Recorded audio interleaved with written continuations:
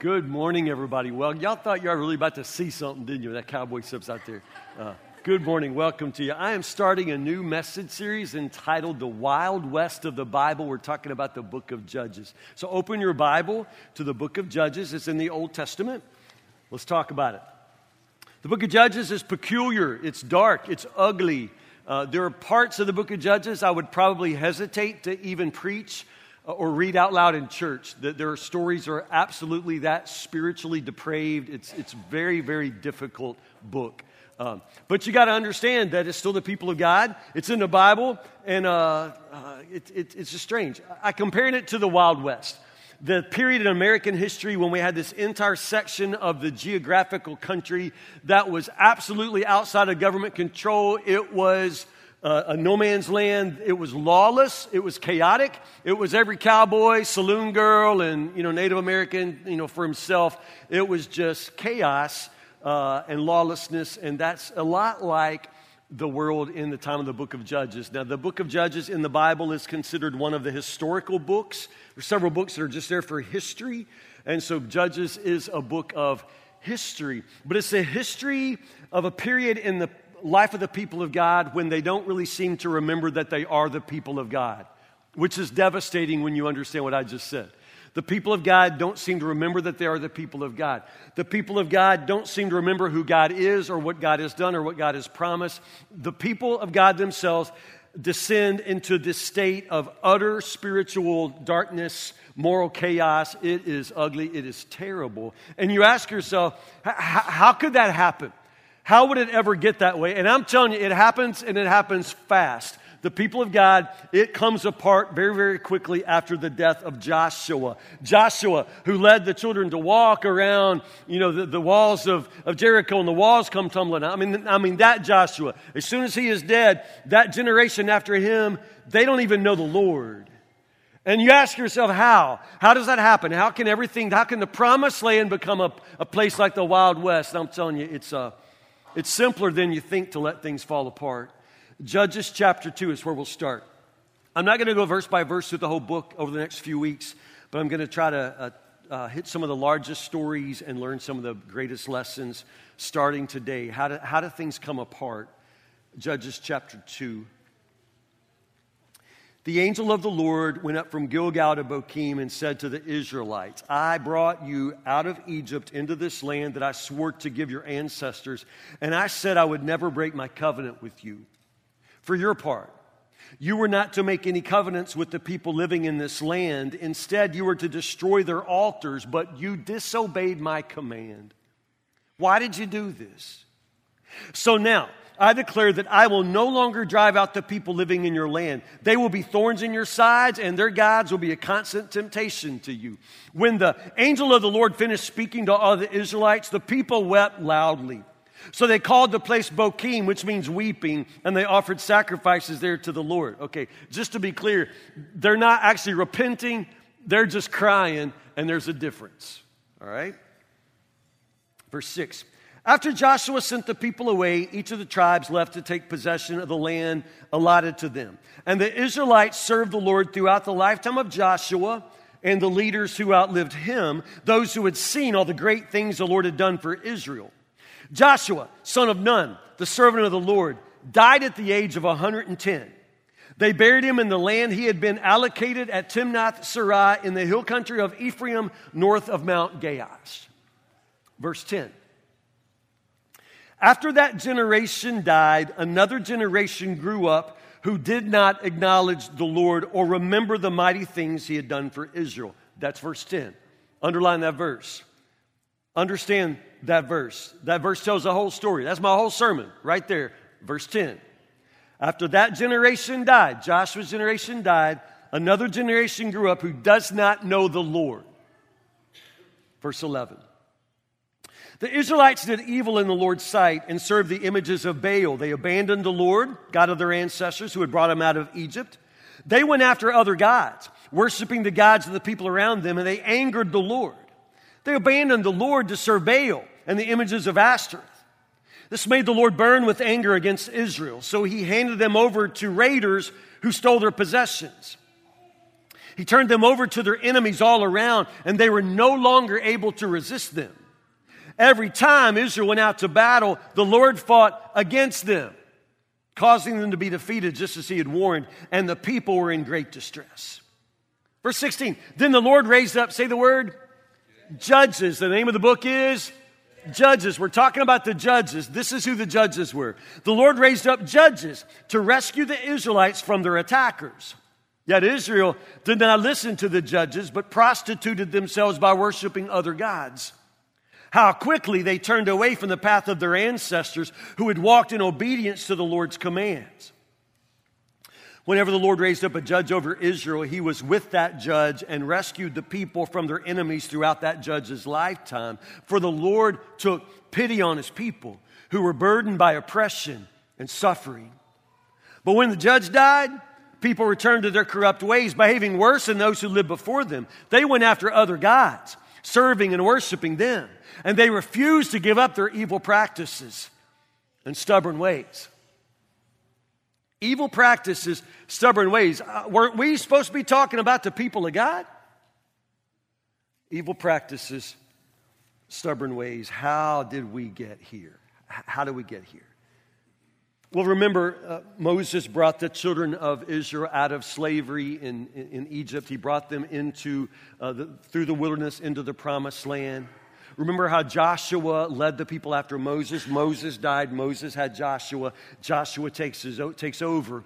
Joshua leads the people to walk around that city, right? Walk around the walls of Jericho. Walls come tumbling down, all of that. They walk across the Jordan River on dry ground, all of that. I mean, God takes care of his people. God amazes his people with signs and wonders of his power. It's amazing. It's absolutely amazing. And then the people come into the promised land. That's what it's all been about, right? God had said, there's a land I'm going to give you. You're going to live there. You're going to build homes. You're going to dwell there. You'll be blessed. I'll bless you. I'll make you a blessing. I mean, that was the promise.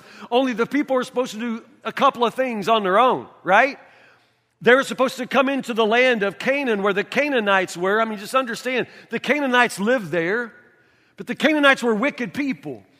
Even what we know, like outside the Bible, from what we know of the civilizations that inhabited the land at this time, these were really pagan, really morally bankrupt civilizations. They sacrificed their children to their false gods. I mean, they literally that human sacrifice. They had all kinds of moral depravity. They worshiped these false gods on altars all throughout the land. Every high place had a pole to Asteris. She was a fertility goddess. All of this pagan worship. And God just said, when you move into this land, I want you to stay separate.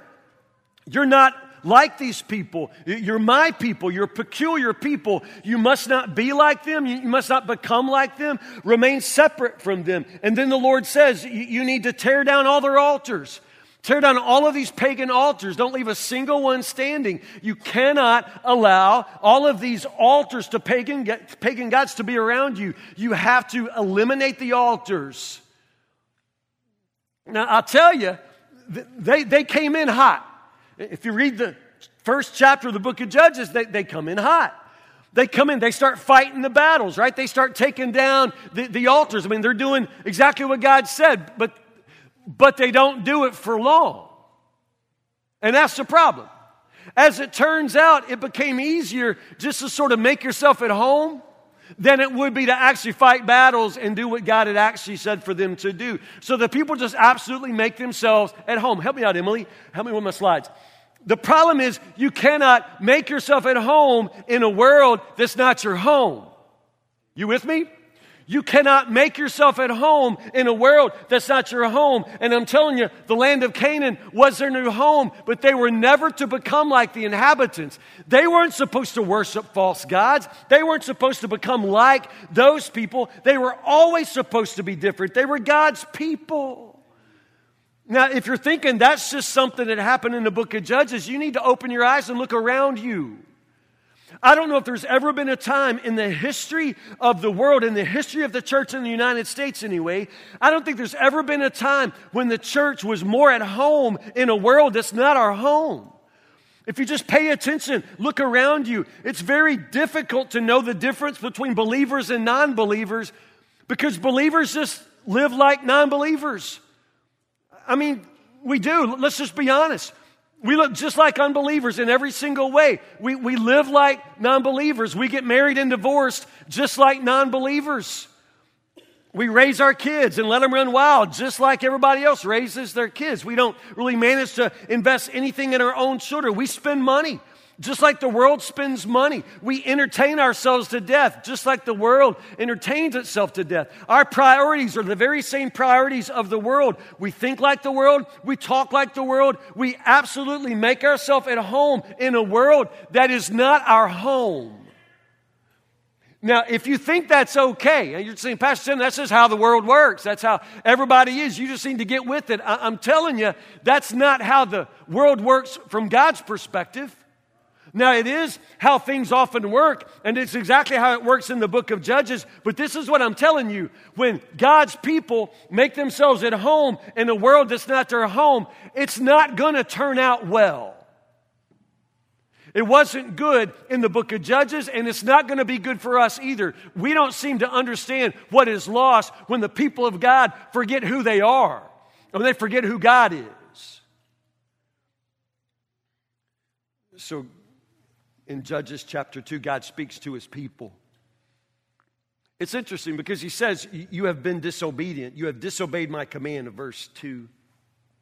It's interesting because they started out obeying. I mean, they really, really did. They came in hot, like I said, and they fought. I mean, they fought Jericho, and they fought some of those battles, but eventually they just sort of stopped fighting, And they did tear down some of the altars. They got a lot of them.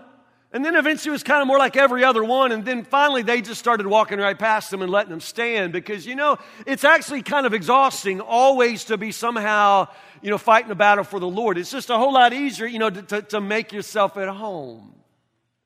And if you read chapter 1, the way it sort of describes the whole situation, it uses more the language of failure, like they couldn't do it.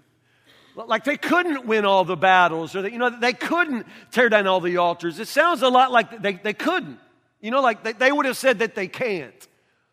But notice how God sort of clears all that up in verse 2 of chapter 2 when he says, no, you disobeyed. Understand? It's not that you can't, it's that you won't. And there's a difference between can't and won't. Are y'all with me? Do you know the difference? Because often in our spiritual lives, this is the trap we fall into. We tell ourselves that, it's just too hard to follow the Lord. It's too hard to live as a Christian in a world like this. I don't know if I can. No. There's can and there's won't. Understand? There's a difference between can't and won't. And you tell yourself you can't, but the truth is you just won't. Pastor Tim, I know you think we should be reading our Bibles all the time, but I can't read my Bible all the time. I got a job. I got a full-time job, and I got kids. I got Netflix. I mean, you just can't. You don't feel like you can. That's what I'm telling you. There's can't and there's won't. You could. You just won't. I can't pray all the time. People talking about praying every day. I can't pray every day. Pastor, I'm not some kind of priest. I'm not a nun. Can't. There's won't. Pastor Tim, I've got a problem with internet pornography. I just can't stop looking at it. I can't. Can't. Won't. I don't believe I can lead my family to be all that active in the church, because my family's busy. We got a lot going on. Can't, won't, So in the first chapter of Judges, it sounds like they can't, but in truth, it's not that they can, it's that they won't. And so God says you're disobedient. The basic principle you've got to understand is that they were partially obedient. They fought some of the battles. They tore down some of the altars. I mean, don't you get partial credit? I mean, y'all remember school? Like I got through a lot of papers, sometimes thinking, man, okay, I hope there's partial credit. There may be credit for something. I didn't do the whole assignment, but maybe there's partial credit. I'm telling you, in the spiritual world, you don't get partial credit. You don't get points for doing part of what God said.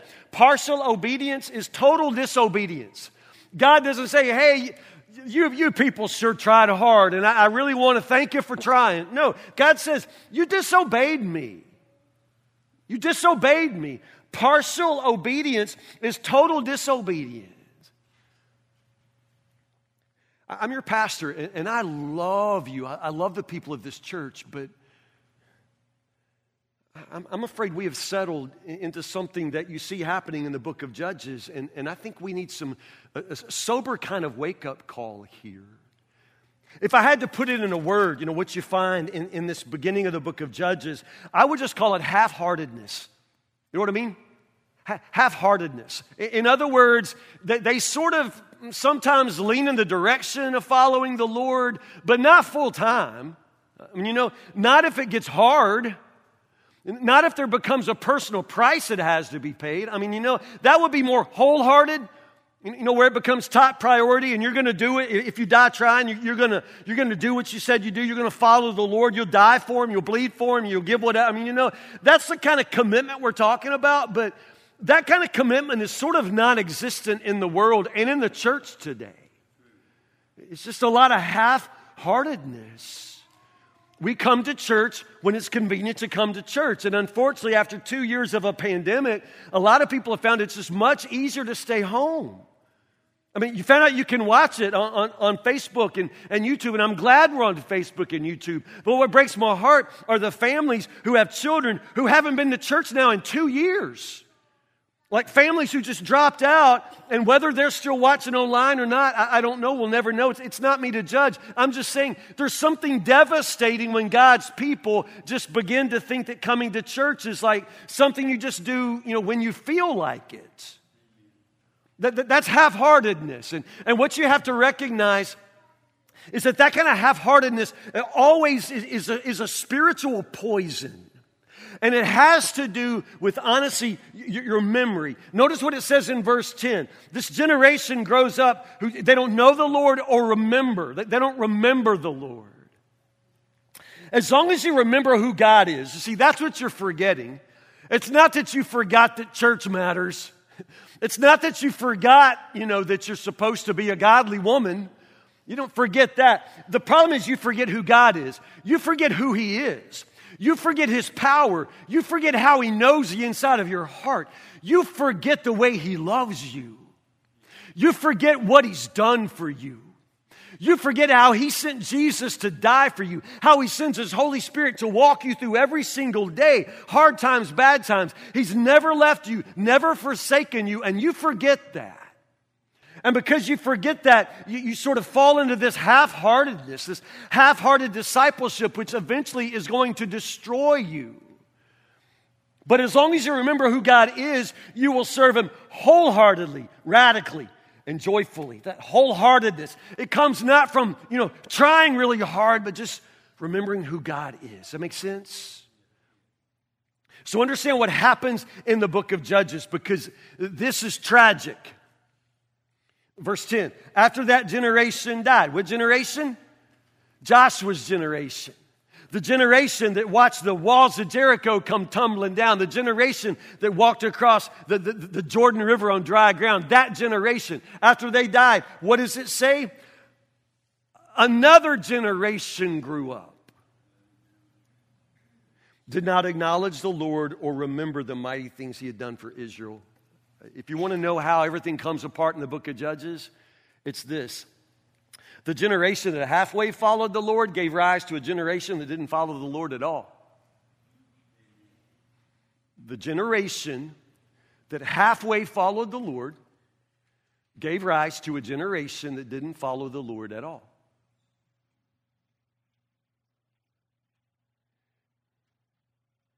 I personally find that really disturbing.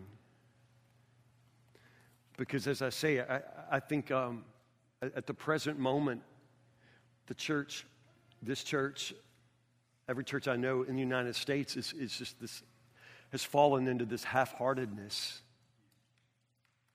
And as terrible as that is for us, our children are going to pay the price for that.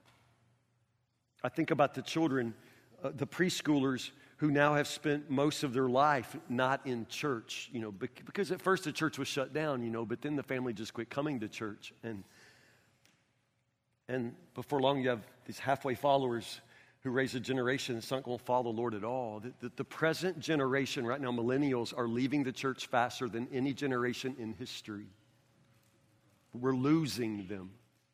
We're losing them because a generation and a halfway follow the Lord gave rise to a generation that doesn't follow the Lord at all. Understand, this is just how it works. There's always this obligation for parents of faith to pass the faith along to their children. If you do nothing else, you must do that.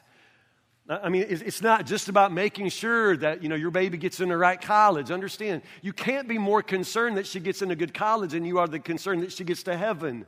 Your priorities are entirely messed up. Entirely messed up if you worry more about the way she dresses than about the condition of her heart. We're Christian parents. We're people of faith, and we're supposed to understand the priority of seeing to it that we raise the next generation to love Jesus. But we're not doing that. We're failing at that. The generation coming up right now is abandoning the church faster than any other generation in history. Now, why is that? I would say this. I would say today's kids face a challenge unlike previous generations. I know it was hard in the book of Judges. I know it was. And I know it was, previous generations always face challenges. Some of you lived through wars. Some of our great-grandparents lived through depression. I know. Every generation has challenges. But I would argue, I don't know that any generation of young people has ever faced the challenges that this generation is going to face. They are stepping into an adult world that is going to be harder than anything we've ever known, and they're not ready for it. They're not ready for it. Face challenges unlike other previous generations. You say, Pastor Tim, book of Ecclesiastes says there's nothing new under the sun. I think it's always hard. It's just how it is. It's always been this way. Dude, you did not grow up in a world where 1 out of every 10 teenagers identifies as gender fluid. You didn't grow up in that world. Your teenager is. Your teenagers go to school with multiple friends that identify on a gender spectrum. And some of you don't even know what that would mean. I'm telling you, this is the world your teenagers live in, and you don't even understand it. They are stepping into a world that honestly no other generation has ever faced. It's different now, and we're going to have to be a little more serious about seeing to it that we prepare them for the challenge so that they know how to love Jesus in a world that's going to be crazy. Y'all know what I'm saying? This generation has this kind of accelerated maturity, kind of an advanced maturity. They grow up way too fast. Y'all know what I'm saying? I mean, way too fast. Like half of you right now, your laptop goes out. You call your 3-year-old over, she'll come over, she'll put you back online, and you don't even know what she did. Like kids in our, like you could get the 3rd grade class, and that group of kids has enough worldly knowledge to run a casino. I'm not kidding. Kids have incredible access to all the information. Do you hear me? They have access to all the information. It's the first generation in history that did not need adults for information. If you don't think I'm telling you the truth, can I just remind you, we just came out of like 2 years of schools being shut down, but kids continue to learn, right? Because it turns out they don't need teachers, they just need a laptop. All they need is the internet. All the information is there. You don't have to go to a library. You don't need an adult. You can Google any question you're having. And for that reason, kids have access to information that in the past, kids would have never, ever had access to. Kids now know things. They're introduced to things that you were never introduced to at such a young age. I'm telling you, they have to grow up really, really fast. They grow up way too fast. At the same time, they grow up way too slow. They grow up too fast and they grow up too slow. At the same time, you have this advanced maturity. You have this, postponed adulthood. You know what I mean? Talking this morning, but before the 8 o'clock service, to some of the old men in the lobby, and they're talking about how their grandkids, some of their nephews and nieces, don't seem to want to drive. And they're scratching their heads about that, like, what's wrong with kids these days? And I know some kids are excited to drive, but it's nothing like when I turned 16. Like when I was probably 9 years old, I knew how many days it was going to be till I turned 16 because I wanted to drive. I wanted to get in the car and get out of this place. I wanted to drive. I had places to go. But understand, a lot of kids these days, they're not in a hurry to grow up at all. In some ways, adolescence has never been so amazing. I mean, think about it. I mean, kids these days have everything. I mean, I can't, if I could have just walked up to my 13-year-old self and showed him an iPhone, I'd have died. I mean, like the iPhone that now I carry, if you'd have shown that to me when I was 13, I mean, I just remember when my parents finally got a color television, and it was as big as our house. Remember?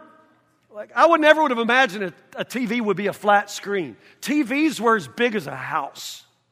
And we got a color TV, which was amazing. So I got the old black and white TV out of the living room in my room. And I thought I just thought, this is life. This is living. It was this big, screen this big. It had rabbit ears. I know kids are going, what? It had rabbit ears with balls of tinfoil, which I would move around to try to see Happy Days. You know what I'm saying? And I mean, but we got kids, grandkids, in this house right now. You've got a theater room in your house. Like a theater room. Like you got surround sound. You got, like if you're watching an earthquake movie, you can get a bass response in your living room that'll loosen your bowels. I mean, just... I'm not kidding. Why would your kid want to get a car and drive? She's in the back of your van living a life like the Queen of England. She got cup holders and snacks and movies. Driving down, like she can't go 5 minutes down the road without starting a movie. Why would she want to move on? Do you understand? It's just prolonged adulthood. And now kids wait later and later to just sort of move into adulthood. And it's not their fault. This is how we're raising them. Used to, I guess we would say adulthood started sometimes maybe at the end of high school, like 18. Probably when I was young, we would say you're an adult at 21. Most of us got married at 21, 22, something like that. Now they say that adulthood really doesn't begin for most young people until the age of 34. Don't say what? You're still paying your 28-year-old daughter's cell phone. You still got like grown kids on your health insurance. I mean, don't go, what? It's our world. I'm not being harsh. You know what I'm saying? I'm paying my 28-year-old son's cell phone bill. Okay? When I said y'all, I meant me. But you know what I'm saying? They wait so long that they postpone adulthood. Because I'm telling you, adolescence has never looked so good, and adulthood has never looked so complex. They're stepping into an adult world that nobody has ever really seen anything like, and they're not prepared for it. So in the book of Judges, there's a generation that dies, and then they're replaced with another generation that doesn't know the Lord. You think, how does that happen? Well, it's generational failure. Parents, grandparents, as the church, we have a very important job to make sure that something gets passed on. And let's just admit we're not doing a very good job of it. Some of you in this house, your grandparents and your grandkids aren't in church anywhere. Your grandkids ought to be in this church, but they're not. Some of your parents, and you'd say, Pastor Tim, I can't make my kid come to church. I can't, won't, But the fact is, there's a generational kind of failure, and I'm afraid that we're living this out. Just like in the book of Judges, I'm afraid. So as an older generation, I put myself in that category. I'm 57. It's our responsibility to pass it on. We have to. We have to, because if we don't understand, it's over. The church, I've said this 1,000 times. I'll say it 1,000 more. I don't know how to make you wake up to this. The church is always one generation away from extinction. Pastor, what do you mean? We had 1,000 people last Sunday. We had 1,000 people at Easter last Sunday. Woo-hoo. 1,000. That don't mean nothing. It doesn't necessarily mean we'll have anybody here in 5 years. It has all to do with this right here, the next generation. Has to do with them because, like it or not, they outlive us. They replace us, and the world as it's going to be has a lot more to do with their habits than our habits. And we're raising them. We're teaching them now. We're helping them establish the habits with which they're going to step into adulthood, and they will replace us. And I'm telling you, if we don't raise a faithful generation, we will raise a faithless generation, and the whole world's going to pay the consequences. It's not easy. Like I say, I'm becoming an old man, and I can get there really fast now. I can go old man on you really fast. Like I look at kids these days, and I think, I know the problem with kids these days. It's round bales. Round bales. When I was a kid, what did we have? Square bales. Listen to all the old people talk now, y'all. We had square bales. Square bales do not put themselves in a barn. How do square bales get in the barn? Teenagers. My dad, we'd haul hay, and then my dad would volunteer me out to haul neighbors' hay. I hauled hay for people I didn't even know. Hauling hay is hard. Square bales were heavy. I think somebody in the early service said they weighed 75. They knew how much they weighed 75 pounds apiece. Well, I didn't weigh 75 pounds myself. Man, the hottest place you will ever be, unless you're ever walking on the surface of the sun, the hottest place you'll ever be is in a barn loft in August, throwing square bales. But now kids have what? Round bales. There is no hay to haul in the summer, and that's why kids don't know nothing about work. See, I can do that, and I actually believe all that. I believe all that, There's something about work. There's something about getting out. There's something about helping neighbors. My dad volunteered me to help neighbors because neighbors help neighbors. It was a whole way of life that we've lost. But I also promise you, square bales of hay aren't coming back. So that's not going to be the answer. What this generation needs from the elder generation, they need vision. They need vision. Without vision, people perish, right? They need vision from us. In other words, the ability to see. Now, what you have to see as a grown-up, you have to see your life and understand the times you're living in. And you have to be able to interpret your world in terms of the gospel. But then you got to teach your kids how to do that. You can't just spend all your time walking around telling your kids how it was back in the old days, because I'm telling you, they're never going to live in the old days. It's not coming back. The old days aren't coming back. God is always somewhere in the future calling His people forward. Never, not one time, you find in Scripture where God's in the past calling them back. It's always forward. It's always stepping into something new. It's always stepping into a world that you've never known. This is just how it all works. But as elders sometimes, instead of offering vision, all we got are flashbacks. I just spent way too much sermon time flashing back to square bales. And that's what old people do. You said, Pastor Tim, I'll tell you what's wrong with the church. All the men quit wearing ties. I preached in a tie. I preached in a suit and tie the first 10 years I was your pastor. And then one day, Martha Ming, God bless her, she's with the Lord now. Martha Ming, the best thing she ever did for the world was one day she said, and she's an old lady, and I was wearing a suit for people like her. And she said, I wish you'd quit wearing that coat and tie. You were making me hot. I would preach, and I would drip with sweat. I would sweat through a coat. I would sweat through belts. It was disgusting. And finally, Martha just said, I can't look at you up there sweating like that. Well, why are you wearing all those clothes, God bless her. But, there's still people say, that's what, it all went wrong when men quit wearing ties. You really think so? Like it's what we're wearing? Because way back in the day, men wore powdered wigs to church. Are we going to go back to, like George Washington? And we could wear powdered wigs, but maybe it was nice when you felt like people dressed up, but I promise you, it's not what's on the outside, it's what's on the inside that we're lacking.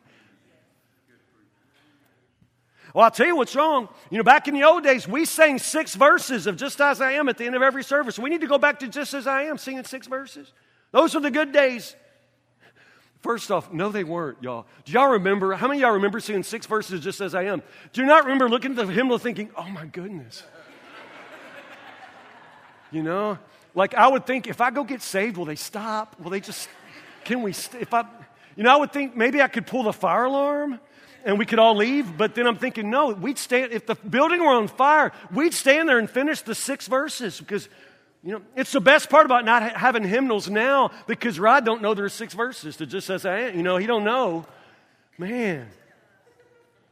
There were 6 verses that just says, I am, and someone say, man, if we could just get back, so that's the problem. Those are flashbacks.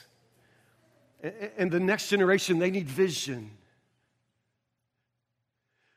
There is information. There is a lifetime of faith and learning that our kids desperately need. And we don't ever manage to pass that on. You can walk around all day complaining because your grandkids got tattoos, but I'm telling you, they're permanent. Get over it. They got tattoos now. They're going to have tattoos. Yeah, but Pastor Tim, they're going to have hepatitis and, get over it. Get over it. They're living in a different world, a world with tattoos. You didn't have them. I'm telling you, that's not the problem. The problem is not that your grandkids may have a tattoo. The problem is your grandkids don't know Jesus. They don't know Jesus. And I know that sometimes as elders, there's so much we'd like to give you, so much we'd like to teach you, so much we'd like to tell you, but we don't always even manage to tell you the stuff that would do you some good. Like for example, at the turn of the last century, into the year 1900, the first Sunday of January in the year 1900, Woodburn Baptist Church had 52 cents in the bank.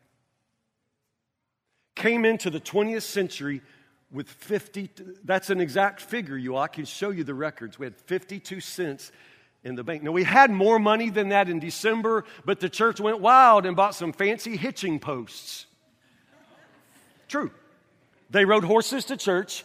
They bought hitching posts and took the bank account down to 52 cents. So there's a generation of Woodburn Baptist Church that came into the 20th century with 52 cents and then planted 23 churches in countries all around the world. Now, how did you do that? Your kids need to know how to do that. That's what they need. And that's what you don't ever tell.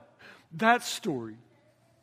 Our elders knew how to build things, like things that would last. They built houses, they built cities, they built communities that were fit to live in.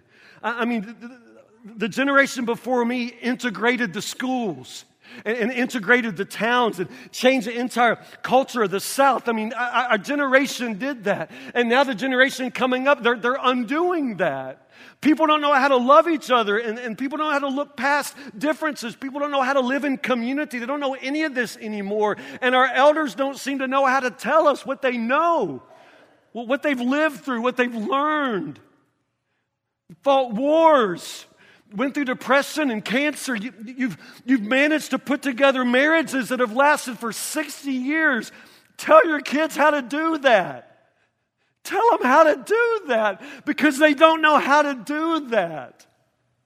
Our kids are on anxiety medicine just to walk around. You've lived through cancer. You've lived through bankruptcy. You lived through the death of your spouse. You've gone through so much, and your kids need to know how to do that.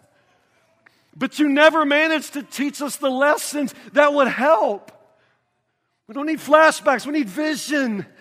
We need you to go back and learn the lessons from your own life and be able to explain from the gospel perspective how your kids can walk forward with Christ in a world that you don't know and you're never going to live in. It's going to be their world. But they need Jesus to live in it. And it's your job to make sure they have Jesus. Moses died. He had Joshua. Joshua died. He had no Joshua. Nobody took his place.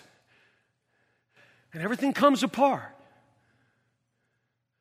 You wonder, how can the people of God forget that they're the people of God? How can they forget who God is? How can they forget what God has done? Well, can I just tell you that when the children of Joshua, moved into the land, there really weren't any more cities to walk around. There weren't any more walls to tumble down. There weren't any more Jordan rivers to cross. I mean, God was going to work in a new way. They were going to have to create new stories. I mean, it's going to be the same God, but it's going to be very different for the children.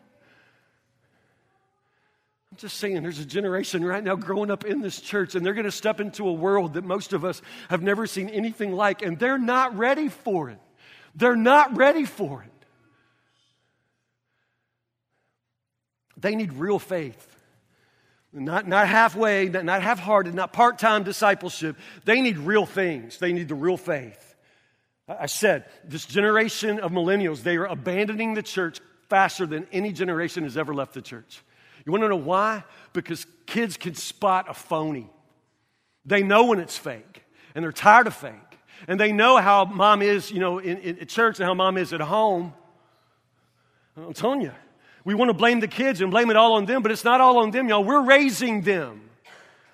We joke around here like, those kids always on their cell phones. Those kids, man, they're always on their cell phones.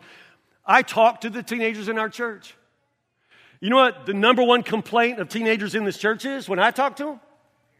Mom is always on her phone. Maybe your daughter would rather just see your face and hear you say, good job, honey, I'm proud of you, than have to go to your Facebook page to find out how much you're, 20 pictures of her. I mean, Commitment is learned in the family. We have to pass something along. And man, as I say it, I think, man, I wish I could go back 20 years now and start over. Man, Pastor Tim knows so much today. Well, y'all, when I was a dad, I was an idiot. I made a lot of mistakes, and I just want to go back, but I'm thankful that I'm not finished yet. And my son's still out there. And in some ways, I really enjoy this adult stage of parenting. It's different, but I still have a tremendous influence over the man that my son's turning out to be. And you still have a tremendous influence over your grandchildren, your sons and daughters. We're not done yet. Joshua was done when he died, and unfortunately when he died, he didn't leave a Joshua. So let me just say this to all the elders in the house. You can't die. No dying until you have passed it on. Until you know that your children and grandchildren will be able to stand on a foundation of faith. Don't you die till you know that. And as long as you have breath, you continue to see to it that they know who God is. Because honestly, in the world, it is really easy to forget. They need real faith. They need real experiences. Our kids live in a virtual world. It's all experience and games and virtual, simulations and environments and Netflix and Hulu and just TV. They're in front of screens, but they don't live any life. You know what I mean? They've never broken a sweat. They don't know how to live if there's not air conditioning. Your kids think microwave ovens take too long. I mean, it's just insane, the world in which they live, and they don't know anything about what it is to take a risk. You've helicopter parented them so they've never even, had a scratch on their knee. And you just need to learn to teach them to take big risk and understand that life is to be lived and that to follow Jesus is an incredible adventure. It's not just like being up the hall, having somebody read a Bible story to you and give you a vanilla wafer. That works when you're 4 years old in the primary class. But man, our teenagers, our college students, I want to blow their minds with what it means to follow the Lord. I want to blow their minds with an adventure, the thrill of following Jesus in this world. Do you know what I'm saying? Because if we don't do that,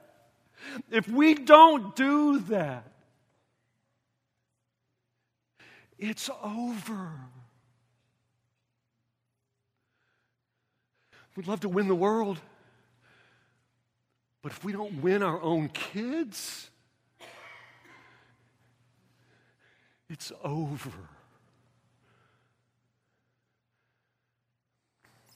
Pray with me.